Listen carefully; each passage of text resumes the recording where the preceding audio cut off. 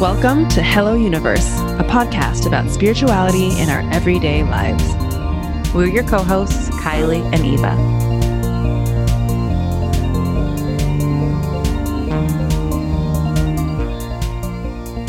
Hello, Megan. Welcome to Hello Universe. Thank you. I'm really happy to be here and talk to both of you. Yay! We made it happen. Mm-hmm. We are going to start off with our weekly question, which is, what's one thing that's life teaching you in this moment? Mm-hmm.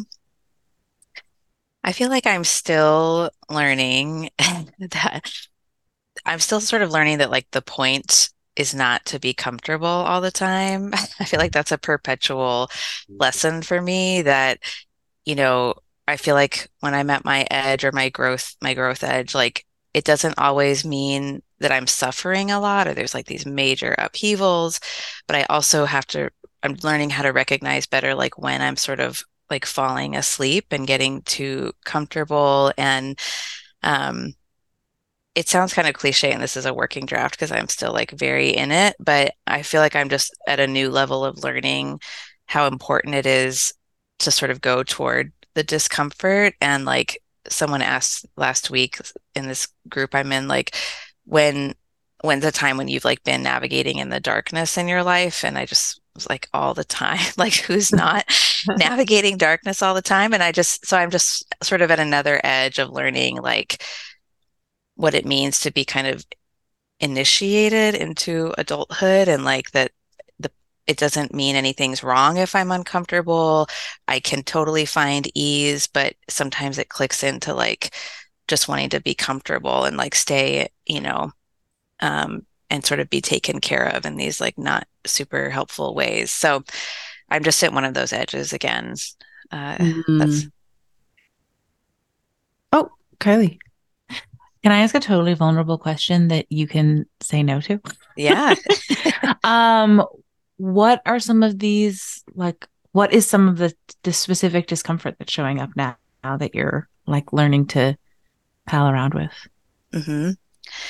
Well, I decided a few weeks ago, like right at the start of Scorpio season, we had the first eclipse. And this had been brewing for a long time, but it just became like very clear that I had to end this community that I've been running for 2 years. That's kind of a core part of my business. And again, like nothing was wrong. There was no like major crisis, but it just wasn't. There's this Rumi quote where like you have to forsake 1,000 loves to have one whole heart or something like that. Or like I'm just realizing how comfortable I've been with having like a ton of things going on, and some of them are fine, and I'm like busy, and so I must be doing well. And that was one that was like, it's very uncomfortable. Like I'm very sad to be ending that, and it's really hard to hear like the wonderful things people are saying, but I just know like that the thing has sort of come to an end. So that's one right now. I'm busy, so I must be. What was it that you said? I'm busy, so I must be. I think doing well, like it. Doing well. Yeah. Yeah. That one stung a little. That was like an arrow right to my heart. So thanks for that. Yeah. Because I've been recently personally sitting with like I just resonate with that a lot, because the discomfort that I have been sitting in is specifically about rest and realizing like, oh, like what does it look like to slow down, and what does it look like to like say no to things, and what does it look like to, anyway, point being, rest feels like much more uncomfortable. Like give me a hard task, like an emotional crisis, like great, easy, but like relax. That sounds really truly terrible. So so I love what you're speaking to. Yeah. Can I ask a follow-up question about this discomfort piece too, which I love, by the way? There is something really freeing about like noticing something uncomfortable and then being like, wait, but this isn't necessarily bad. I feel like there's just like these little shifts that I have sometimes where like I'm like, oh, I'm scared shitless. And I'm like, wait, but scared isn't bad. Like I can be scared. It's just like my judgment that is making it bad, So but I think I'm really interested in like I think you said something earlier about doing your best to notice when you're getting really comfortable and being aware of when you've gotten too comfortable. How can you tell? I feel like that's a little difficult to not to like pinpoint as well, because when you're comfortable, you're just like, oh, this is it. It's like you said, we all kind of just fall back asleep. So yeah, any thoughts on that? Mm-hmm. For me, it's when I can see myself like avoiding the things I know I need to do. One of the reasons why I think Cedar Lodge, this community, has to fall away is that for months, for years, I've been avoiding like really like writing something meaningful. I don't know if it's a book or what, but like I write a lot, but have never like put it in one place. And I know that that is something I need to do. And so I get quote unquote comfortable in like the busyness and like I don't have time to do this creative project. Like there's no immediate income, like I should just do more client work or whatever. And it's this comfort that's like not super easeful because it's just like what's familiar. And it's really up for me right now. I'm part of this seminar series by these two wonderful mental health professionals, Magda and Molly. And it's all about this book called Women Who Run with the Wolves. I don't know if you read it by Dr. Estes. Yeah. And so they're taking us through each of the stories each week. And the last one that we read was the story about Vasilisa, which is like an initiation story where Vasilisa, her mother dies and she has to go into the forest and like find Baba Yaga and receive fire in return. And the first step in her initiation process is that what's called the too good mother has to die.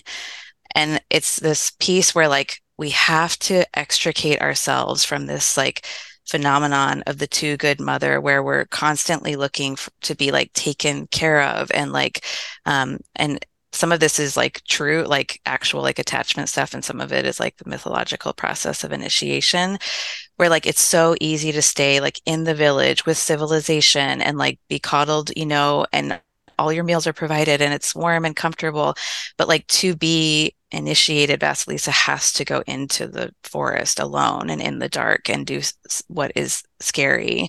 And she comes back with her fire, and so that story has just like provided a really helpful frame for me right now that, we're just not meant to always stay in the village where we've got all our family and friends and we're like warm and provided for.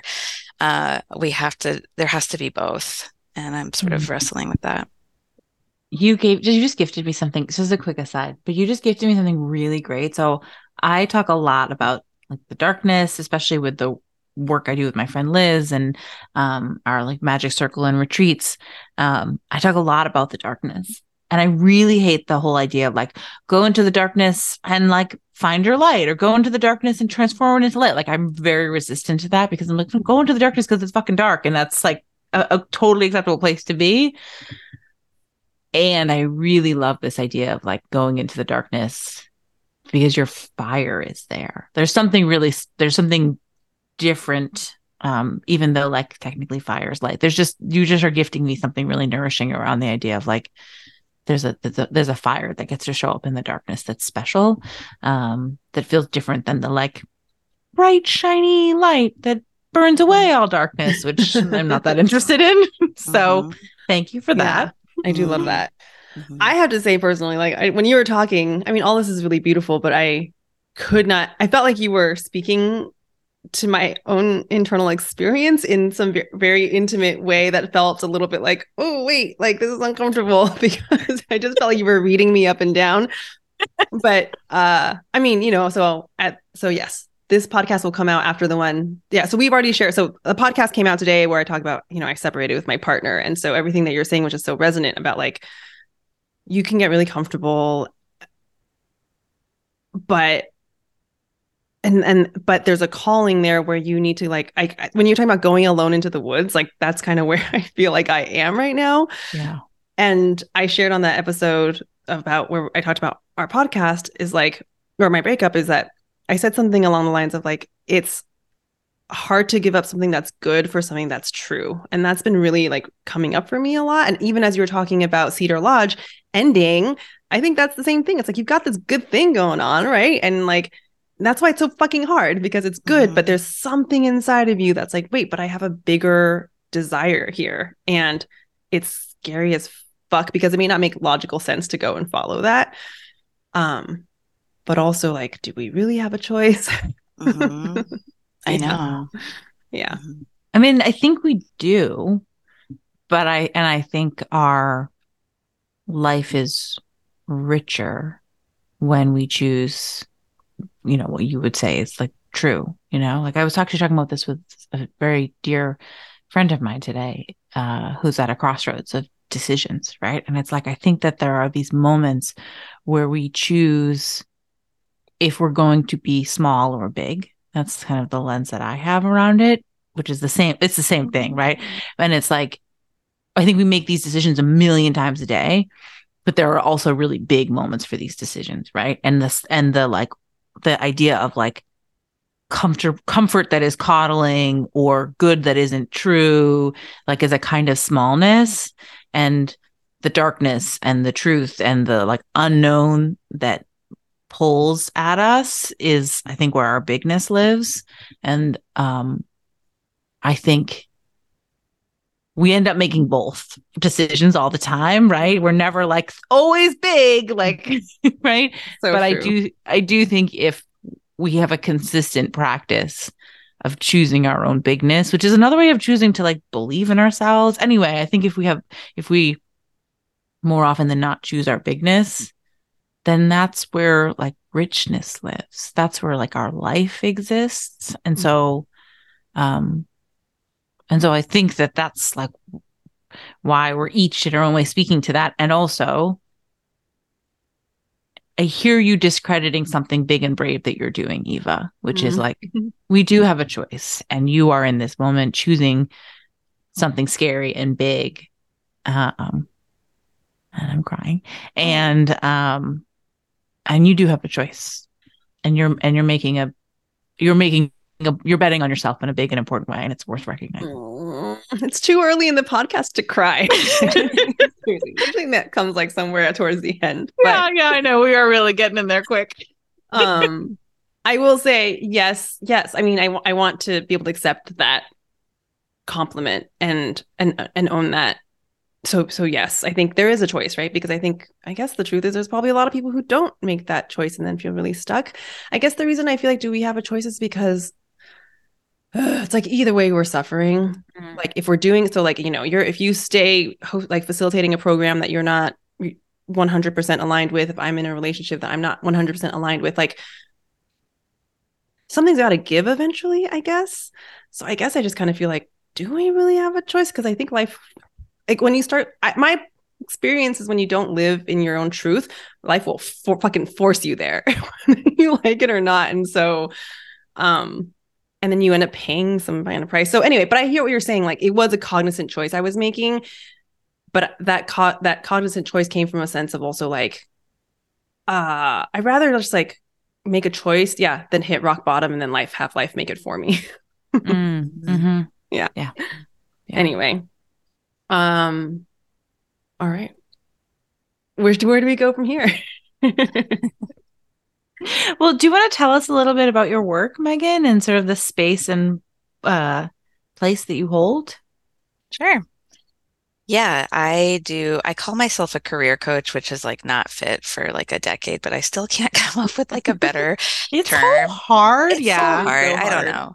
I don't know. And it also like doesn't. I at this point, it doesn't fucking matter because I just it really can't. doesn't. I can't stay super attached to that. Yeah. And also, like, who's hiring someone based on their title, right? Like, by the time you figure out what someone's title is, like, you're already 80% of the way there. Yeah.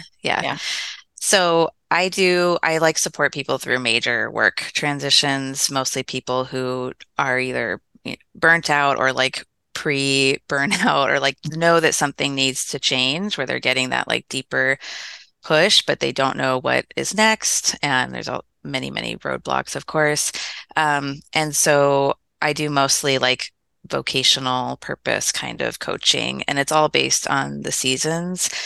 So seeing people's vocational journeys like in a seasonal lens, and supporting them moving through, a 6 month like fall to summer sort of process. And it's very spiritual, I think, work. It can be like a very toxic experience. It can also be of an experience of real healing and reclamation. And so, yeah, I sort of am in work stuff and also like spiritual stuff, and they all sort of come together. And nature and natural cycles are like a foundational element of that. So I do coaching and tarot readings, and have been running this group and have a podcast, and just think a lot about how we can like become people who are aligned with what the natural world is doing, and that our labor really is sacred. It's this like life force that comes through us, and we deserve to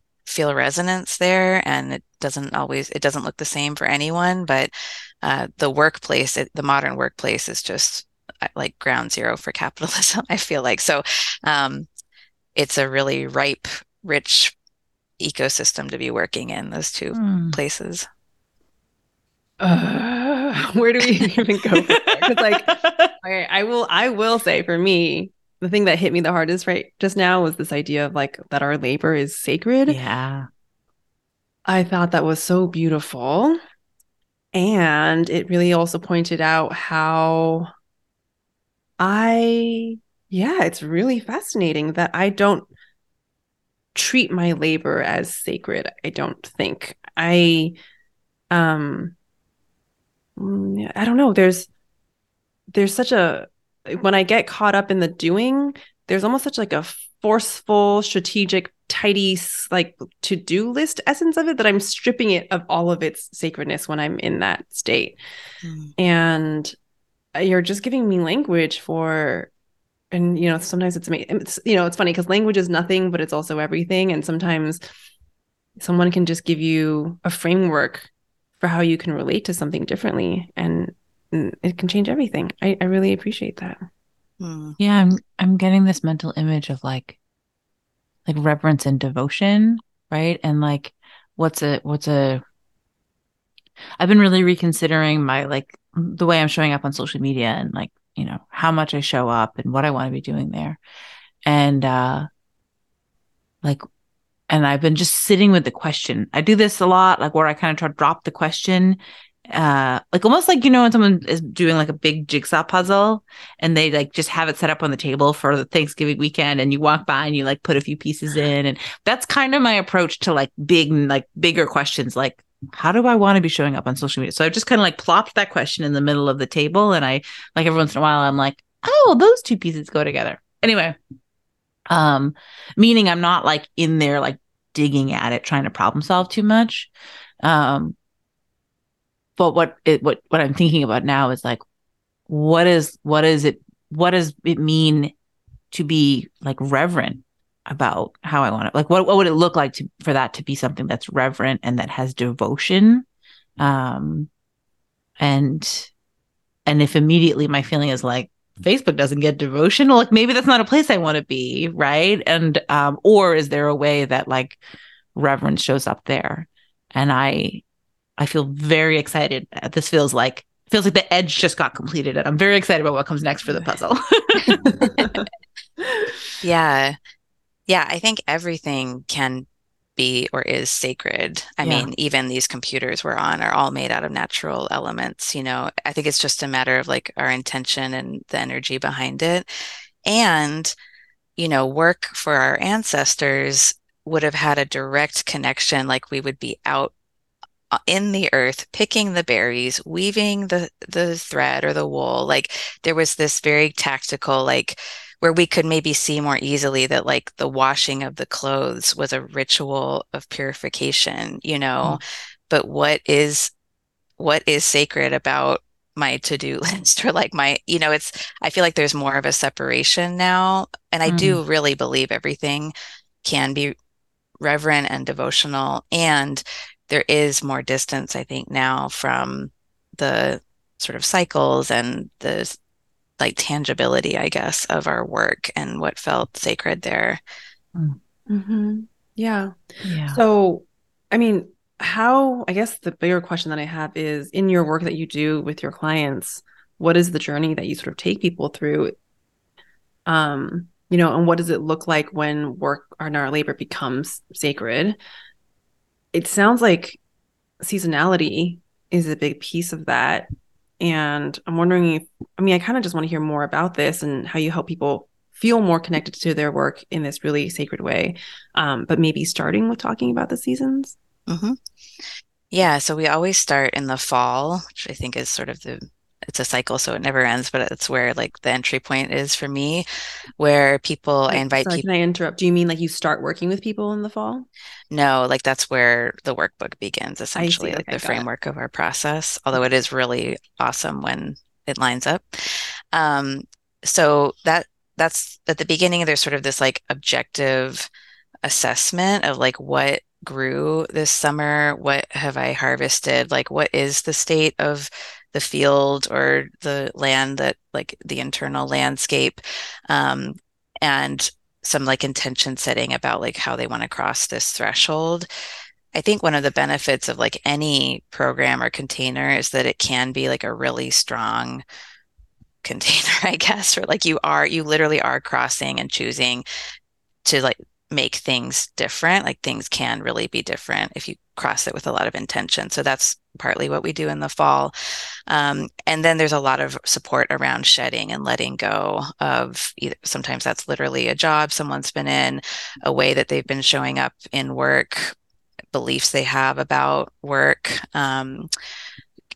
We talk a lot about like concerns around income. And so it's just this like letting go that we see among the deciduous trees in the fall. Can I ask, are there any common themes that show up a lot that are like that need to be let go? Yes. One of them is this like very kind of binary thinking about like what options are available. A lot of people come and like say they're in like a corporate job or they have this job, and there's this very like rigid thinking that they either have to stay in their job and suffer and it's just what you have to do to be an adult, or they're going to break out and just like be impoverished and struggle in a different way as an entrepreneur. So there's a lot of like just rigidity around what people feel like is available to them. Also, of course, like themes of overwork and we all like are living in this very extractive system. So we extract from ourselves and we're like working more than our body's resources really can support. And so those are two of like the main ones, supporting people through burnout essentially, and then like helping them to start make their thinking a little more flexible and malleable. Yeah, love that. Yeah. And then in the winter, we look at values, which is like a buzzword that has like many, many different meanings. But I think of values as like the riverbank for your life force. So, like, what are the strong, like, trees that are supporting the soil so that it doesn't erode? Like, what are the things you need in your life to feel really contained and like your life force can flow through to give your life meaning. So there's like an exercise we do for that. That's when I do their tarot reading to start to bring in some more spiritual, like a different perspective on where they are.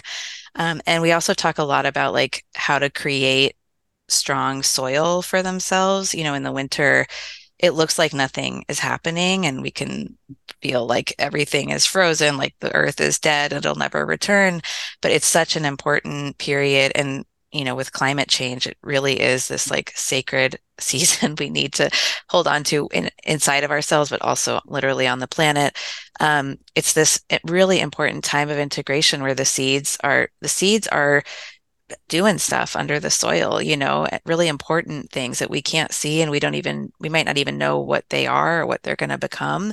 But our role in the winter is really to create like the friendliest environment for our inner seeds as possible. So that looks different for everyone, but a lot of rest and spaciousness and different inquiry.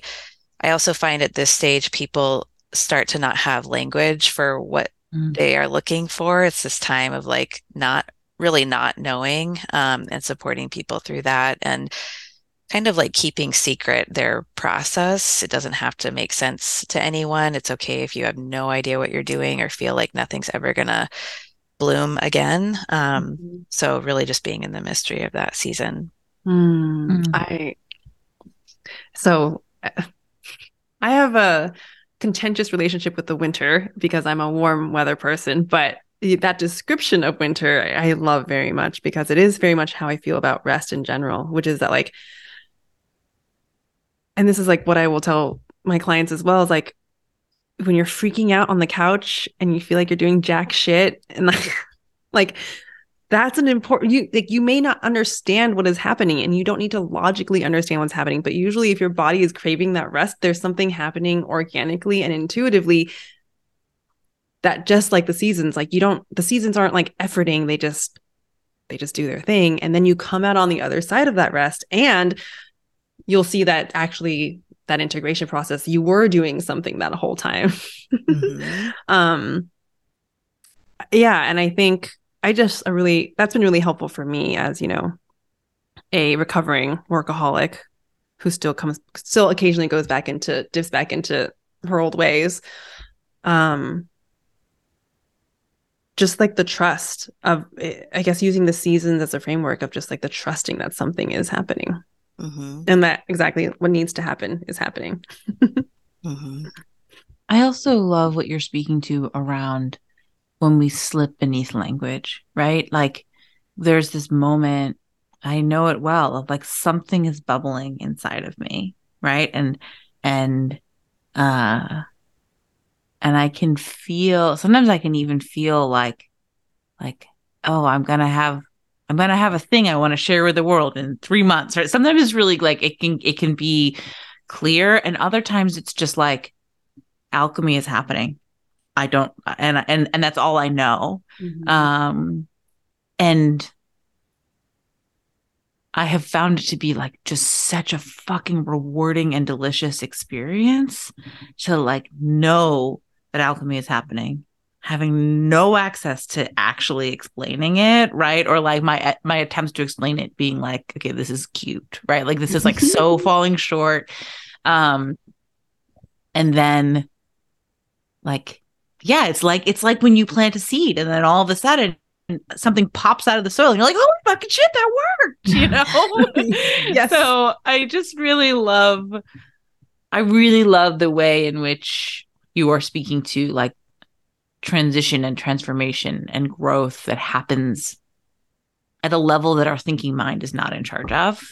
And that being a like really, really, really, really juicy and important part of whatever process we're making. Yeah. One of my favorite metaphors for the winter is that like around, midwinter, like Aquarius season or so, the seeds start this, and it depends on when the seed is going to bloom, but there's this process called imbibition, where in order for the seed to sprout and the covering to open, the seed has to absorb a lot of water, and the water like forces the opening. And so I always hold on to that as a reminder that like, even if you don't know what to do, just like drink in what is going to feed you, and the seed is going to crack open, but it's not this direct, like, pulling the thing open, like drink it in. And crabs do the same thing in the summer when they molt, or I'm thinking of Cancer season, but crabs, when they molt, they drink in a bunch of seawater and expand, and the molting seam breaks and they just sort of can glide out, So like, it doesn't have to be this effortful thing. It can actually be like we're drinking in so much of what is feeding us right now that the thing just comes off on its own, Yes. I've been thinking of this a lot lately, like this idea that we think that growth and change has to have all this effort behind it. And if you look at a tree, it's not efforting.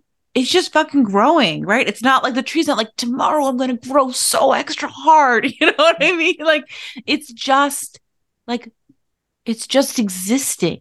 And I think that, I just think about this a lot lately, like whatever transition or transformation or alchemy I might be hungry for, like it's just fucking happening. And my job is just to show up for it and witness it and maybe choose bigness instead of smallness. But like, it's not, I don't have to go out there with my like shovel or pickaxe and like fix. And I can just show up.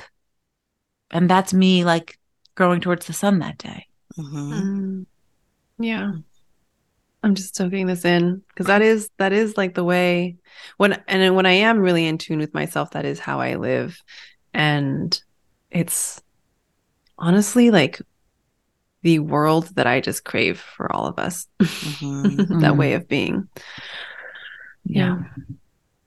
And I think it's especially, I suspect that a number of the clients who come to you like are either in the middle of change or want change. And I think it can be a really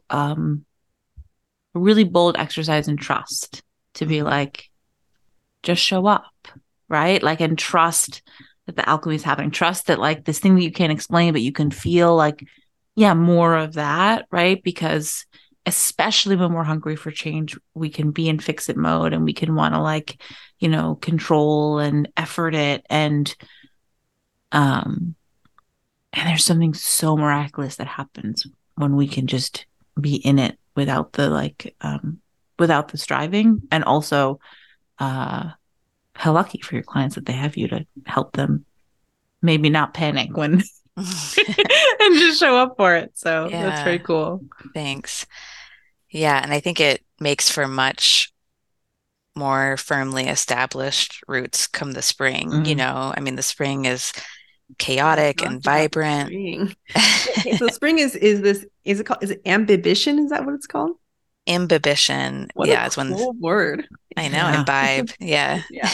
So yeah, is spring like ambibition, like where you know the covering is like breaking open?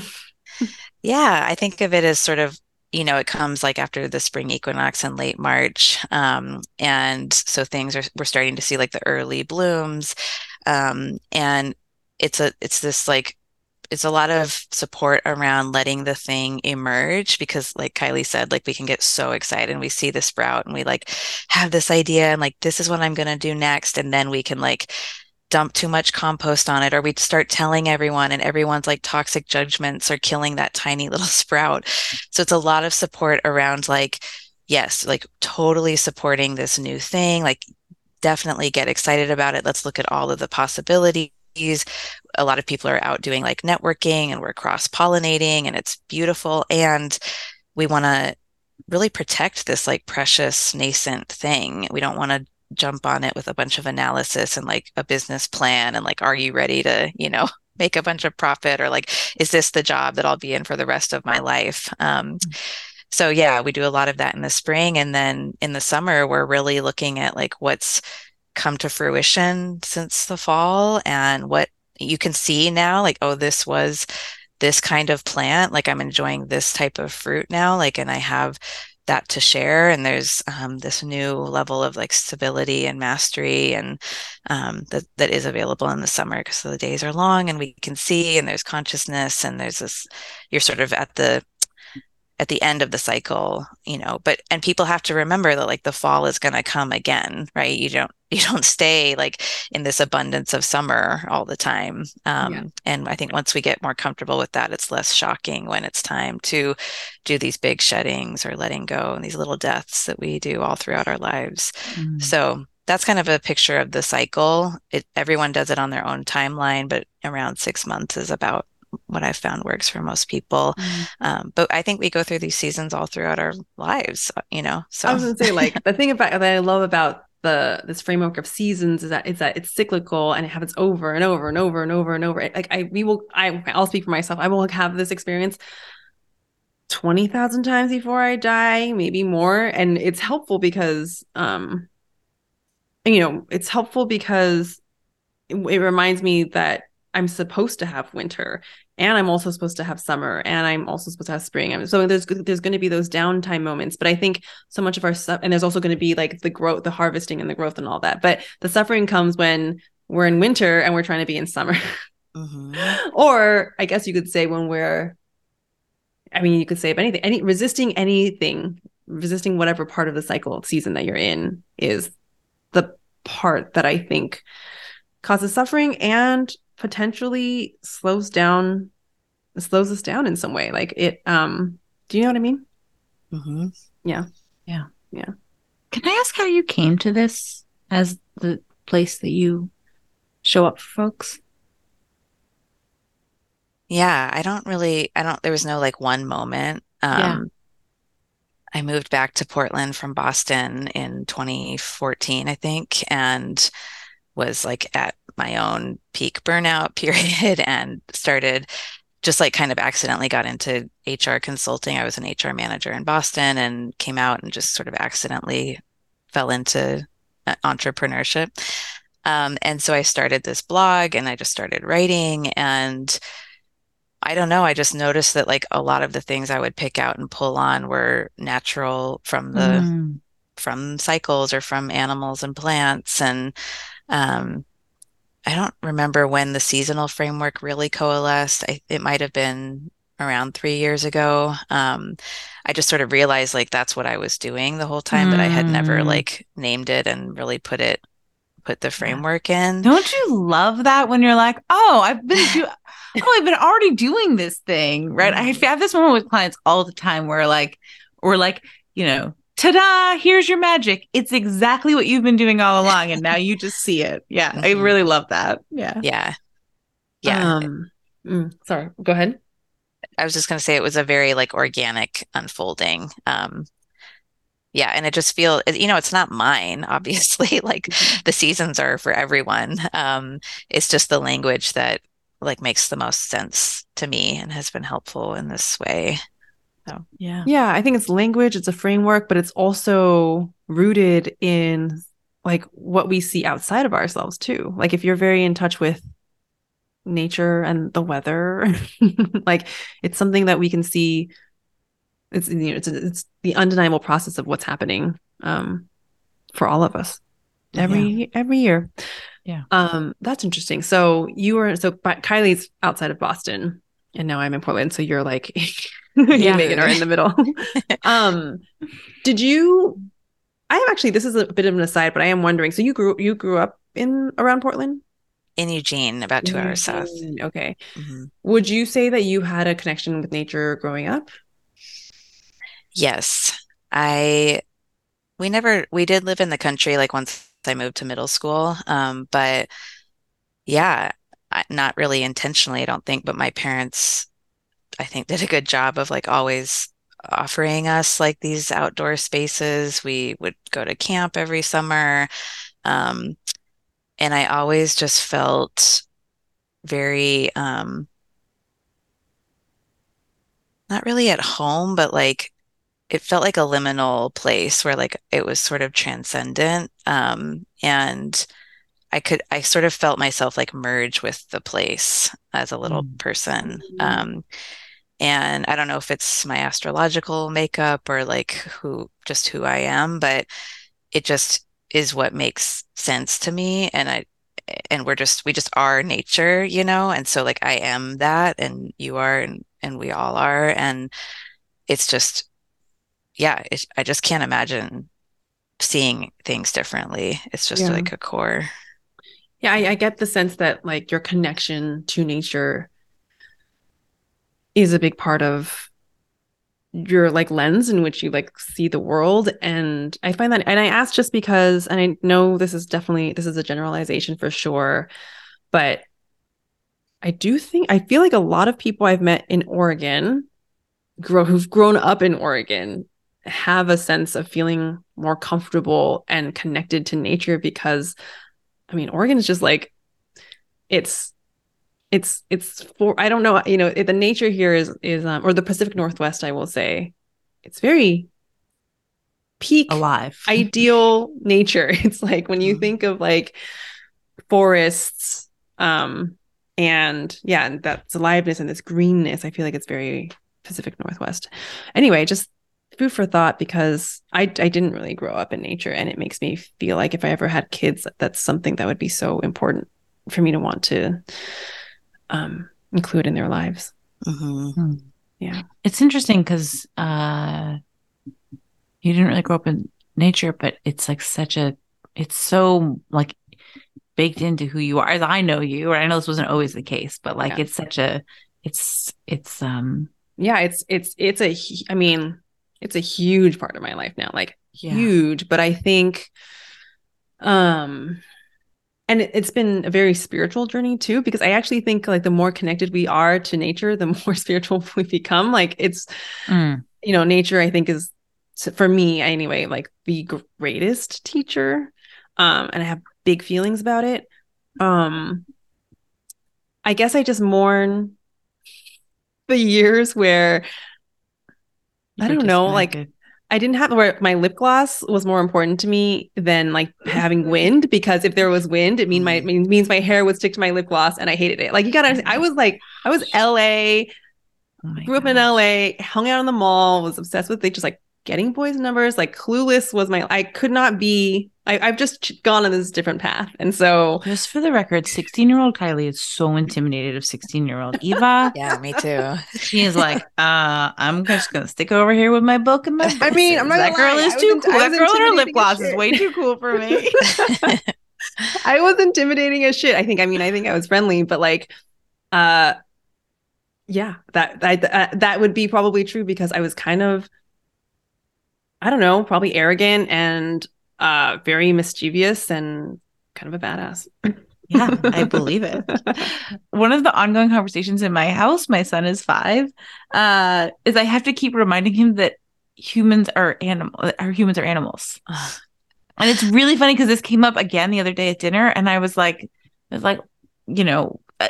I said something like about how we've had this conversation many times, and he was like literally like won't remember it. And he has a really good memory, and he was like, yeah, I don't remember having this conversation before. And I was like, we really have. But to me, it speaks to, and he goes to an outdoor, this is the second year at outdoor school, like we're outdoor year round, like so it is like a pretty intentional part of his life.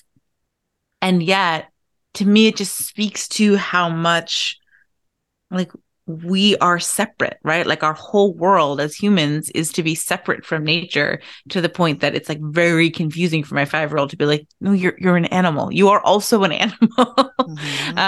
And to me, it's just like a perfect example of like all of us walking around being like, nature is out there. Mm-hmm. And then I do this other thing. And sometimes I go out into nature, but like, what a wild, or right, the way that like work, for example, is this thing that takes up so much of our mental bandwidth and our time, and yeah, that it is somehow stripped from any sense of being organic and nature, mm-hmm. and having movement and flow to it. So mm-hmm. I really love this marriage of labor and nature.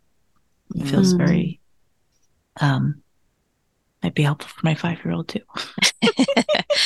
Yeah, my 5-year-old would probably say the same thing. Yeah, I mean, civilization does a great job of making us feel very different and separate and above and dominant over, but it doesn't take hardly anything to see that that's really just a facade. I mean, there's like coyotes in the alley right by our house, and we live in Portland, and I've been out recently and like seeing there's the animal, like the life is just right there, and I'll be interested to see like how that shifts and morphs like through collapse, or as things really change. And I think some of the like the big facades of like institutions and separation from nature like it'll be interesting to see what happens to those as climate change morphs and does its thing, and as I think we are going to necessarily need to become more intimate with the natural cycles and rhythms of whatever land we're living on and inhabiting right now. Okay, well, like staying on this topic of connection to nature, though, I am curious for you, Megan. Are there intentional ways in which you're helping your children feel more connected to nature? I wonder if that's something that you like really think about on purpose. Oh yeah. Yeah. I mean, we have our own little like hodgepodge pagan practice of like working with each of the seasonal shifts, and we put up a little seasonal altar and gather materials. And my daughter's also in an outdoor school.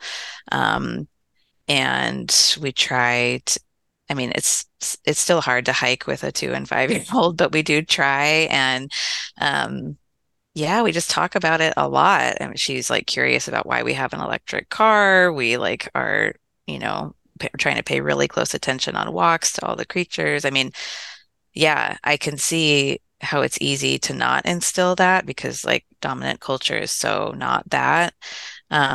So I think we do have to be intentional to give that to them. And like it's intrinsic to who they are. Like they just love being outside. I don't have to tell them what to do, I just give them the environment and they do what they're going to do. And I think they have the same like sense of merging and safety with it. It's really beautiful to see.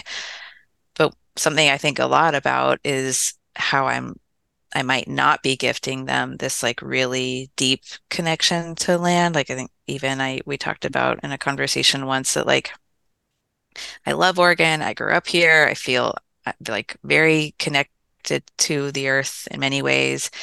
And I don't have ancestors buried here. We've been here one generation.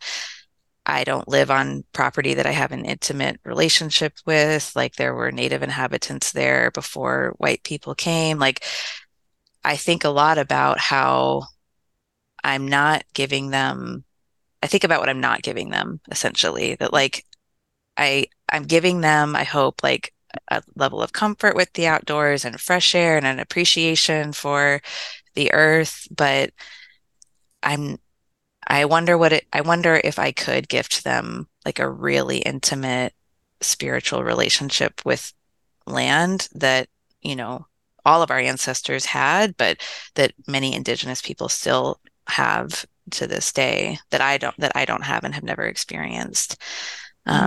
So yeah.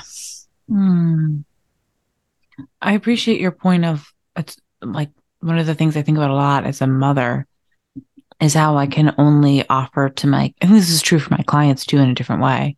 Like I can only offer my kids what I myself possess. Right. And so, like trying to help my son with hyperactivity requires me to do the somatics to like have my own access to inner stillness, right? Like I can only take him as far in as I can also go myself. And so this idea of like what I hear you speaking to is like a longing for it's like kind of like an even more like an intimate connection to land in a particular kind of way. And the longing for that and the like awareness that it's not ours to gift, even as we also see how potent it could be. Mm-hmm. Yeah. Sorry, many things going on in my head right now. Are Birdie and Desi also 2 and 5, or is Desi 6? 3 and 5. So we are very similar. Yeah. I was laughing, and actually just to the going on walks thing. So I picked my kids up. They go to the same school, and their teacher was cracking up. She was like, if you ever feel like you're going crazy, because you have like my son is of the pack of 6 kids in their class. She's like, he is always the first one, and your daughter is always the last one. So she's like, it works out fine for me because I have a bunch strung between. But she's like, if you ever feel like you're losing your mind, like maybe it's not your fault.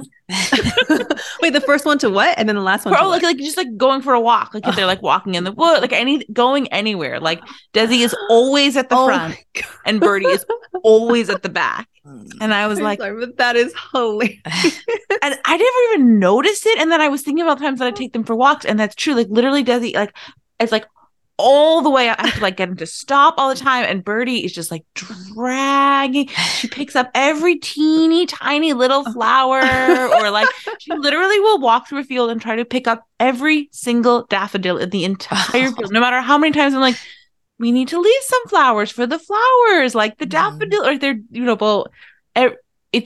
it is very funny. So yes.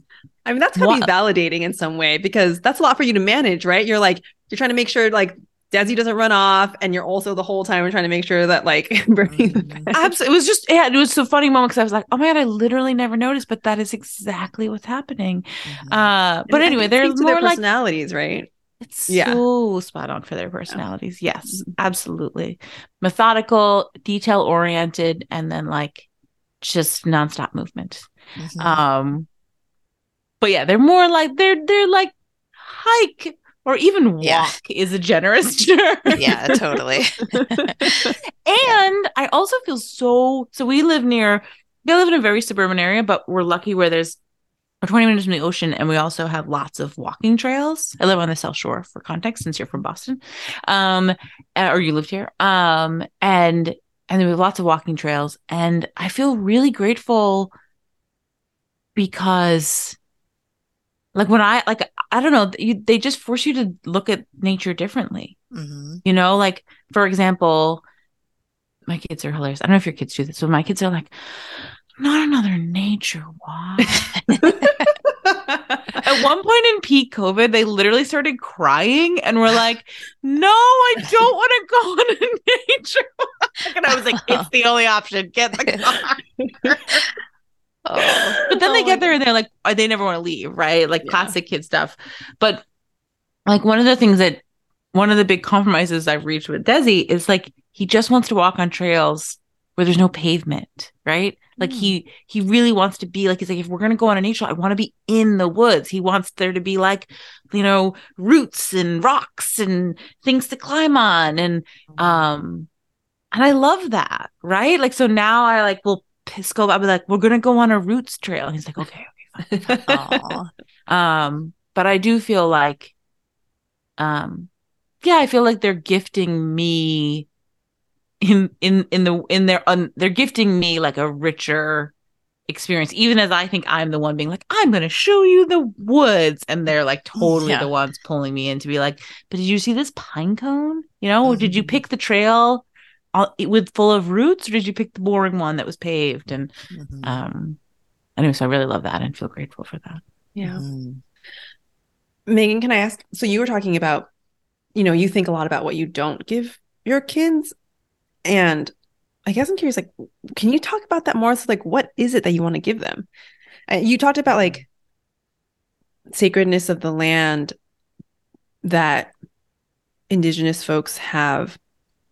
And I'm curious, I don't know much. I guess I just want you to speak more about that. Like, what is it that you think you're not giving them, that you would like to give them sounds like you have this idea of, like, a way that it could be. And I'm kind of curious, like, wait, what is that way that you're talking about? Yeah. I think about, it's like sort of about spirituality and land, and they're like totally connected. But one, in terms of spirituality, I was raised in like a fundamentalist Christian home. And so I'm totally piecemealing some sort of like Celtic pagan spirituality. Like, we don't really worship the goddess, but I'm like open to it. So I'm like, I'm pulling from scratch to like give them a sense of spirituality that's not founded in Christianity or any religion. And that's like hard. I'm just like working it out on my own. And then, so I think I am trying to give that to them. But the thing I feel like I haven't given myself yet, or I'm like on this quest to discover, is, you know, in reading like writings by Indigenous authors, or like paying attention to how Indigenous activists relate to the land, you can't really separate like spirituality from like land-based practices. And I think that was true for my Celtic Scandinavian ancestors too. It's just that, you know, they became capitalism and colonialists, and there's like, it's much farther back, and I, being in the US, like feel really far from that. So I've been thinking a lot about like just big questions, like should we go to Europe and see like where people were from? Like, where are my ancestors buried? Like, what did people believe before capitalism? Like, did I have ancestors who were killed in the witch hunts? Like, we've never done like a big ceremony about that. Like, should we move to Europe? Like, is there a place where they could be like intimately connected, where they know the plants and the animals, and like it's not a place where they're just going to live for 5 years and then move like I have, you know.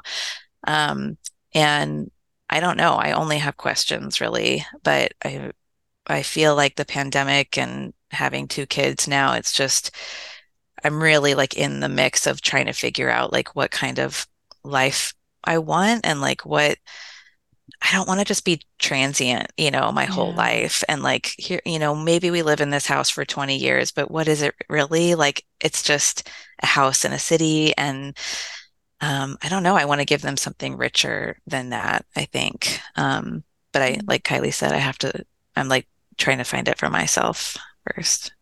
Can I offer something just from my own Yeah. experience as a kid?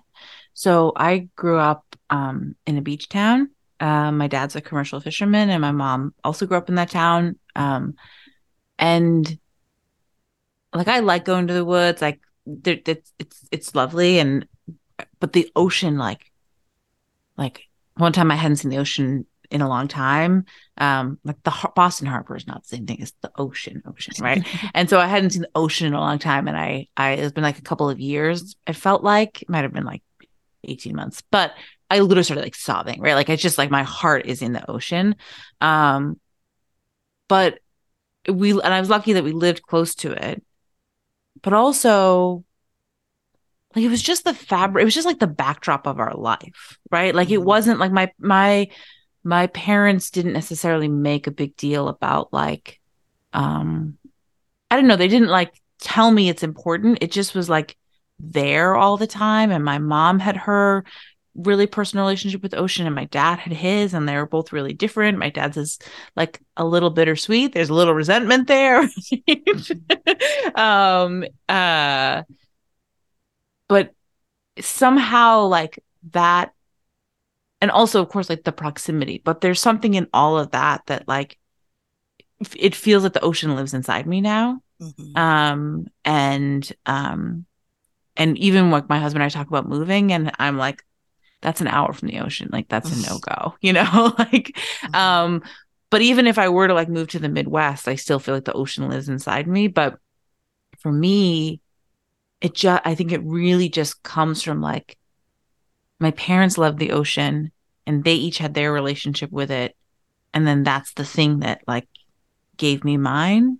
Mhm. um which I don't know, I guess I just feel compelled to offer that, which is to say like I feel really strong like you're doing the thing, you know, like someone who's always lived their life like you're so clearly committed to being in intimacy with nature, and therefore you are showing for your children in this weird capitalist fucked up world that we've built, like Mhm. what intimacy with nature can be. And my ocean relationship is different than my parents, but also like I got it because of theirs, and they weren't even being intentional about it, you know. So I don't know, I think maybe you're already doing it. Thank you. Yeah, I think I'm doing some of, yeah, thank you. Yeah. Yeah. But I will say, and um, I get the sense that this is really important to you. Maybe because so I've had the pleasure of talking to Megan before on this podcast, and you had mentioned that kind of I think in our first conversation, and you know it's something that's resonating with you now too. And I think I want to know more about that. To me, I'm getting Mm. the sense that like this is almost like a soul desire of yours that you're like really longing to have Mm. more understanding about. And I don't think everyone has that, by the way. So that's why I'm interested. That's why I want to ask you about your experience. Cause like, what does this mean to you? Like, it's Mm. Mhm. obviously important to you on a personal level. And I kind of just want to better understand why. Mm-hmm. Yeah, so I wrote a blog post about this, and I think I published it on the autumn equinox. And the morning I published it, my mom's mom died, my last grandmother, my last grandparent. Not, I mean, not like totally out of the blue, but like unexpectedly. And I feel like even before that, since this summer, I have really been like dragged into these questions. And it's not just questions, it's like dreams and visions and synchronicities. And I wrote about it, and my grandmother died, and I knew I had to go to Missouri for her funeral because I missed my last two grandparents. My other grandfather died before I was born. And when I was like getting ready to leave for Missouri, I was going by myself, and I just got this overwhelming sense that like I have to take something to bury there. I have to put the pain away. I have to put pain away for the family line. And so I went out to my backyard and like gathered all of these grasses, and I just made this like makeshift doll, and I just carried her around with me for like 3 or 4 days. I put her on my altar. I put her next to my bed, and I just like imbued her with all of the like trauma that I could feel and name that was in this family line. And I took her on the plane with me and wrapped her in this like marigold dyed cloth that I had made with a friend, and had a little ceremony in the hotel room in Missouri. And the day of her funeral, went on a little tour with my great aunt, who was showing us like where they had grown up and lived in Lockwood, Missouri. And they took us by my grandfather, her husband's home where he had grown up.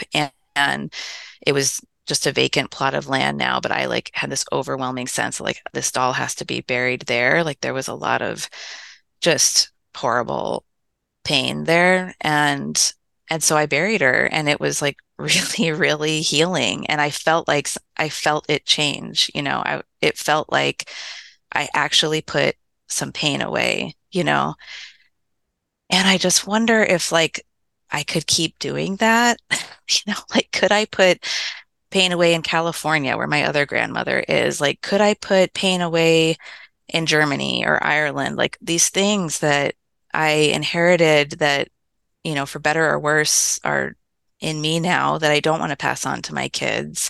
This sense of like separation from nature, this sense of like disempowerment, this belief that, all of the beliefs that come with civilization and capitalism. So yeah, I feel like I'm on some kind of quest. And that was a really powerful experience that I haven't talked about before, but was like a pilot process maybe, or some kind of initial step.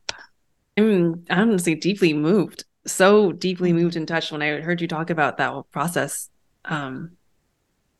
I just got the sense that like all of that seemed as if you were being intuitively pulled to act on something that just felt true to you. I'm curious. I'm genuinely curious. This is fascinating to me because there's something here for you, obviously, or else, like, because we all have these pulls sometimes where we're like, I don't know why. I know I feel like I need to do this, or I need to go here. And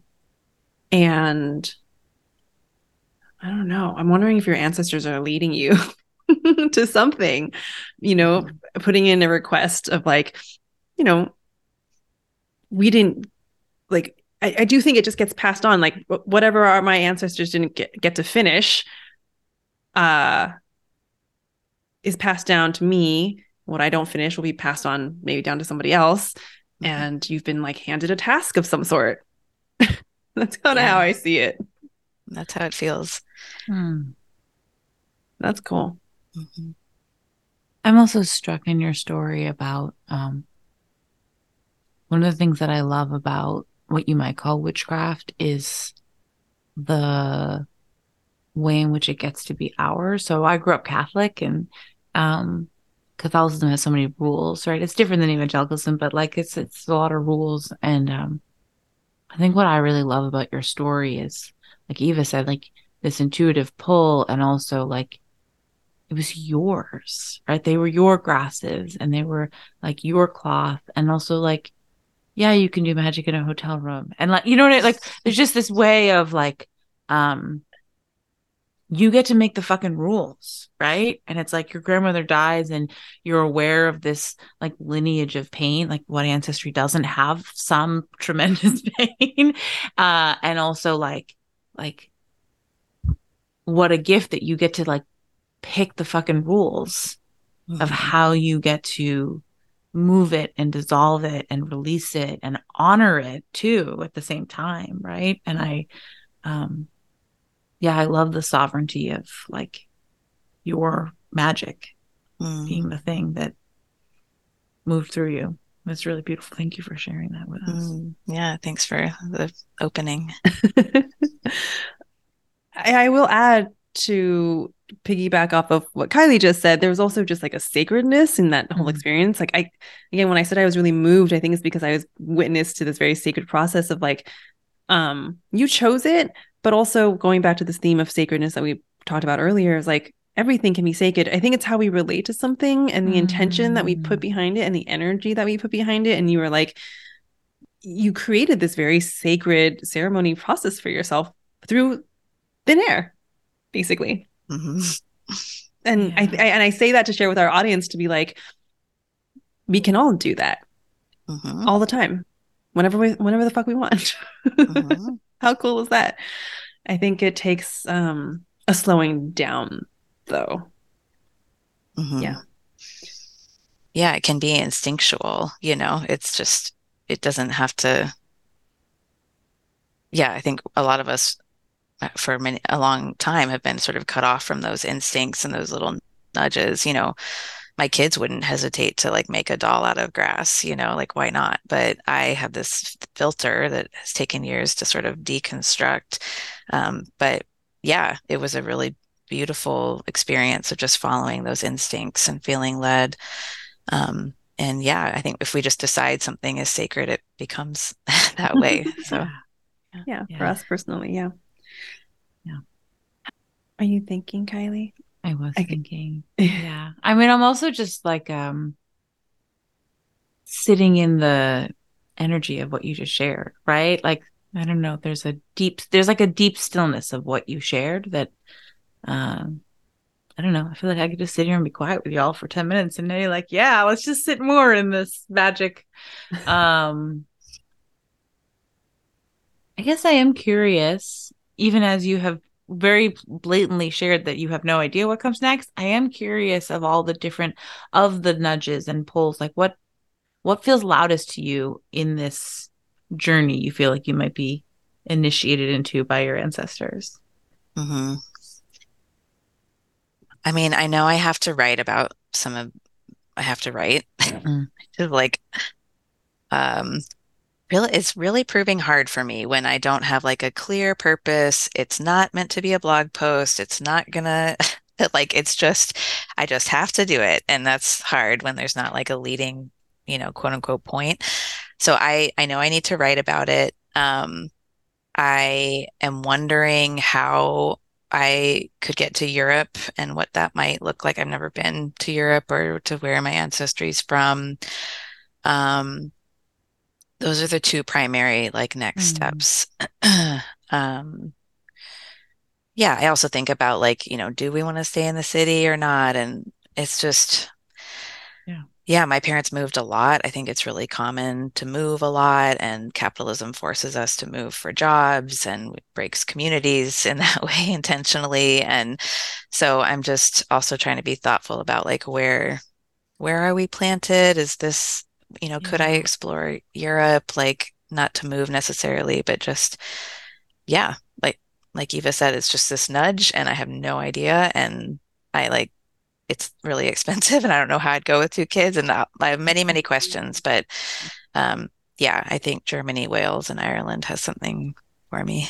Well, I really do believe in like setting the intention, and Kylie and I talk about this a lot, but like you set the intention and you maybe don't have to, I mean, you can think about it if you want, but like there's also a joy in like not worrying about how it's going to happen. Cause I think that's where we get so stuck all the time, is that the logical brain goes, but how, or like, how is that even possible? And whatever, you can like spend some time there too, but also, I don't know, there's just been I feel like there's been a shit ton of stuff that's happened for me where I was like, I know I want this to happen. It doesn't seem realistic at all. Never know how it's going to happen. And then eventually somehow like it does. So I want to say that, but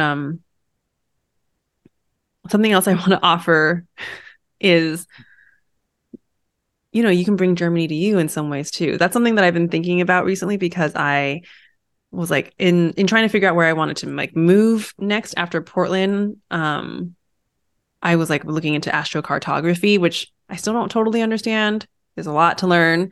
For those people who don't know, astrocartography is just like understanding, using astrology to understand where geographically you would be good for you or not good for you or blah blah blah.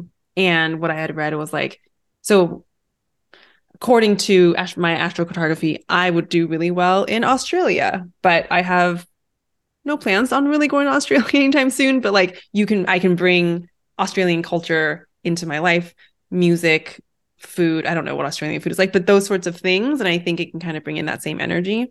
I just thought that was like a fun idea to play around with. Yeah. I feel like it also creates this like resonance or some sort of like magnetism that like if I build that up in me, I find that like it's easier for the other thing to come and meet that. Yeah, so I really like that reminder that I can set the intention and just I really like to feel into like just how I might feel there and like and just sort of visualize and without the needing to come in and plan. That is really helpful. Yeah.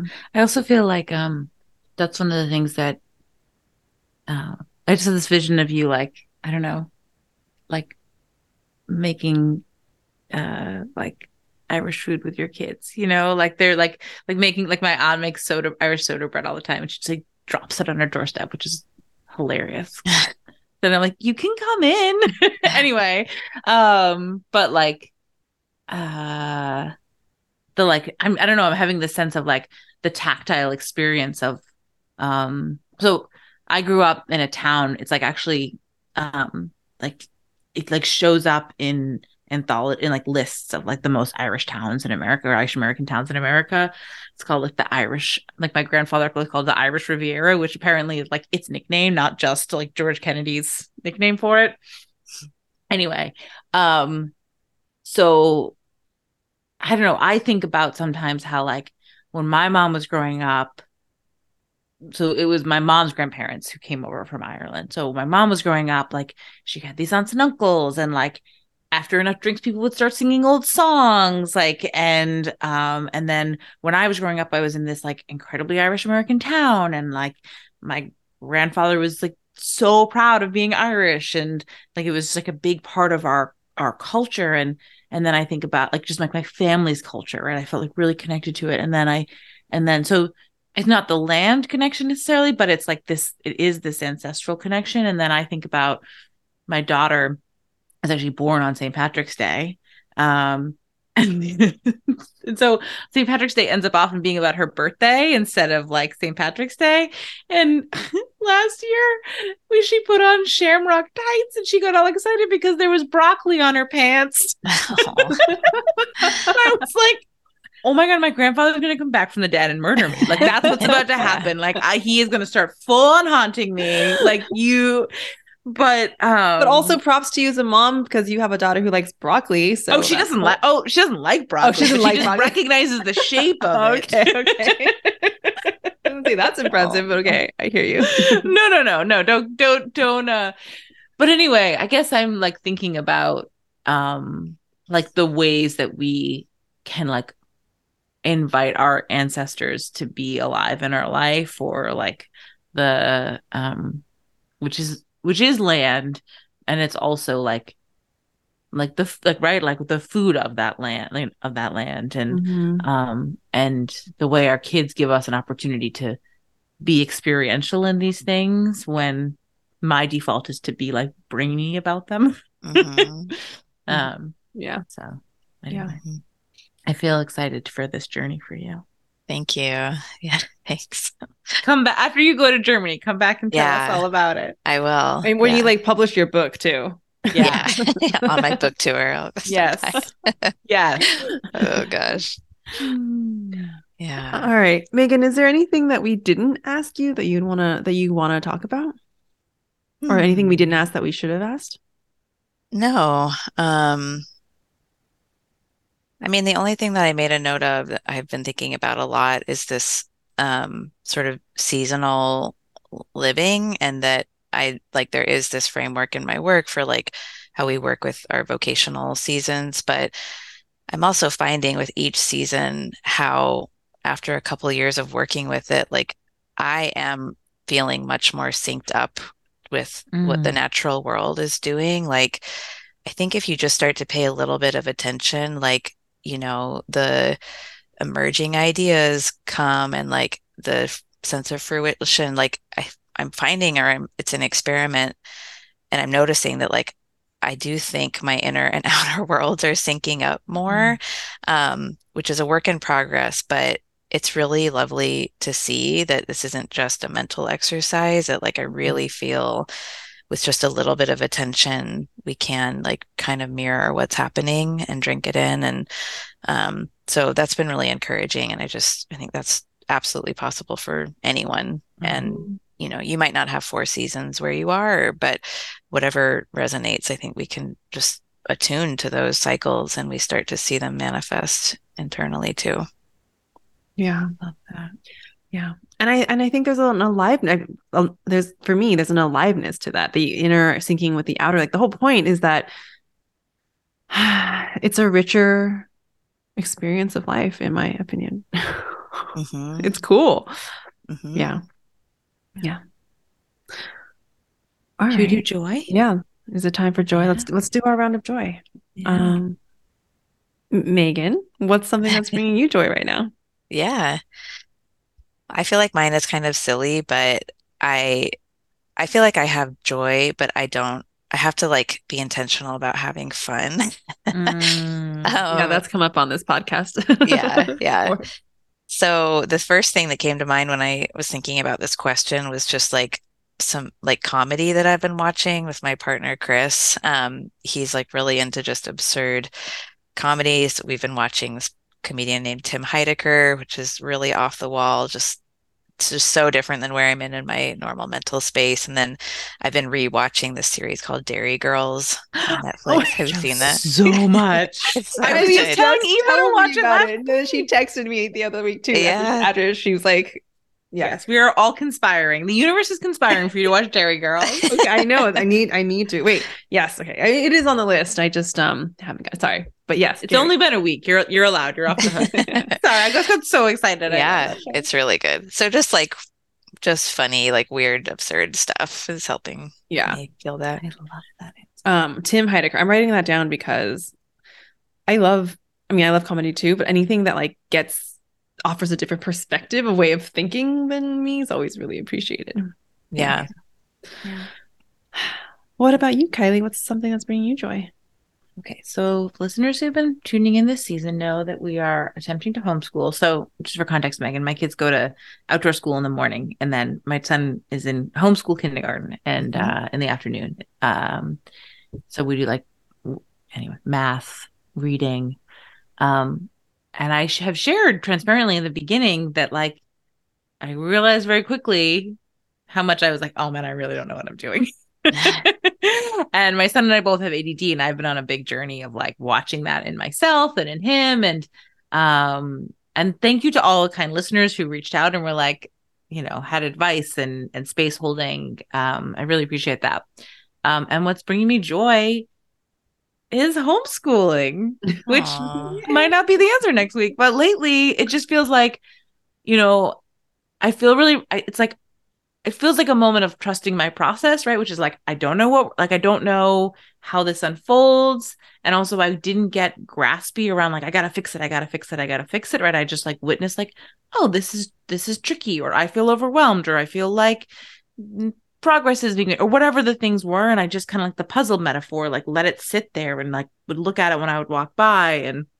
And, lately I just feel like we're really like landing in a groove, around like me getting clarity that I want them to have more independent space for learning. And so that helping me kind of focus on what I'm creating.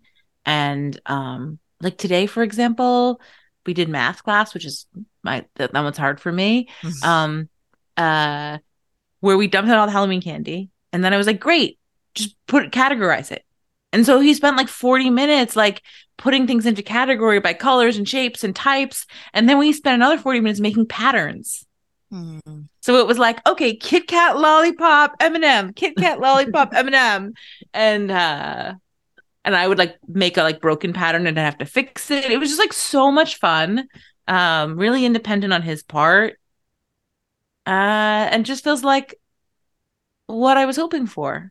So, I might be overwhelmed next week again, but today, homeschool, just bring me a lot of joy. Yay. I love that. Yeah. I love that because I think it speaks to, I mean, for many reasons, but I think it's very real because like, regardless of whether or not you like it or not, you want to homeschool right now. Like this is, Right. this is an active choice that you want to do. So I just think it's interesting where things that we want, it's normal to sometimes be wildly joyful about it. And then also it's going to be fucking hard. That's just like the realness. Right. Yeah. Yeah. So, and also I really see your like talents coming out in that story, Kylie, of like fun mom. Yeah. Thank you. I think I'm better at that than like worksheets. Like that's not, I'm right. Like no one in my family is like that. None of us are shining in worksheets. Yeah. So maybe my husband, he's very organized, but thank you. Yeah, so he could be the organized one and you get to be, like the creative adventure one. That is fully, I am chaos mom and he is order dad, which I'm glad my kids get one of both. How about you, beloved? Okay, so I have a couple of things to share. Well, actually, I feel like it would be remiss not to talk about like this is the day we're recording this the day after the election, midterm elections, and we're getting our results. And I just want to take a moment to acknowledge that like I thought I was a little bit I didn't know what was gonna happen. I was like, I think it's gonna be a shit show. It seems like across the board, people have shown up and I don't know. I have a little bit more faith in democracy. So like, I don't know, something about feeling like things are less on fire than I expected them to be. Yes, exactly. Yeah. Exactly. Yeah. So I don't know if that brings me joy, but I'm just like, this feels important. So there's that. Gosh, things that are bringing me. Okay. So a couple of other things, small things. Adam is getting ready to move and leave in a couple of days, actually. And so this is really dumb, but I get so much fucking satisfaction out of selling things on like selling things or giving things away for free and like making sure things don't end up in the landfill and giving them to like making them the perfect match. And I feel like in another lifetime I could be like a Craigslist like Etsy slinger where I would just like sling things and be like really good at it and just find so much like giving things like the right home. That feels really good. This feels like some real Capricorn energy. Just gotta say, like the efficiency, the like earthy home vibes, like and it's transaction of money when you're selling. Like exactly. The making money too is being like you're like, nailing like peak Capricorn over here. People are gonna haggle, and I'm like haggle back. It's like very satisfying to me. And Adam's just like, oh my god, like he was just like he'd be happy just like to give everything away to like Goodwill, but I'm like no, like I don't want. I actually find satisfaction in like not giving things to Goodwill. I'd rather give something away for free, actually, I think, to someone who like really needs it. I don't know. Anyway, I have lots of thoughts about that whole system. And the last thing I will say is similar to you, Kylie. So talking about how something ultimately that you choose can be both joyful and painful. So, Adam and I have chosen to separate at the same time. So these are his last few days. And I think what's actually bringing me joy is that we're really just trying to enjoy each other's company in a really intentional way and just soak it up before we know it's going to end. And it is sad, but it also hasn't been, and it probably will be sad, but there's been joy there too, because I think I've said like things have been like nicer between us since we've decided that we were going to go our separate ways. And so that's been a gift. I love that. Yeah. Yeah. Yeah. So I'll be thinking of you these next few days. Oh, thank you. Yeah. And I'll be on your podcast soon too. So I know. More to discuss. Yeah. So speaking of your podcast, why don't you share with people where they can find you and how they can work with you? Yeah. My website is at awildnewwork.com. On Instagram, I'm at awildnewwork, and it's also the name of my podcast. So you can search for all of those things. I work with people one-on-one and do tarot readings. And, the podcast is probably the best way to sort of hear my latest thoughts and ideas because it's the most frequent place I am.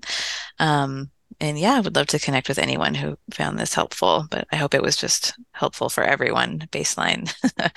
So it was been really nice to talk to both of you. Yeah, Thank it was you helpful for so me. much. Yeah, really Good. nourishing. Thank you. Good. Thank you.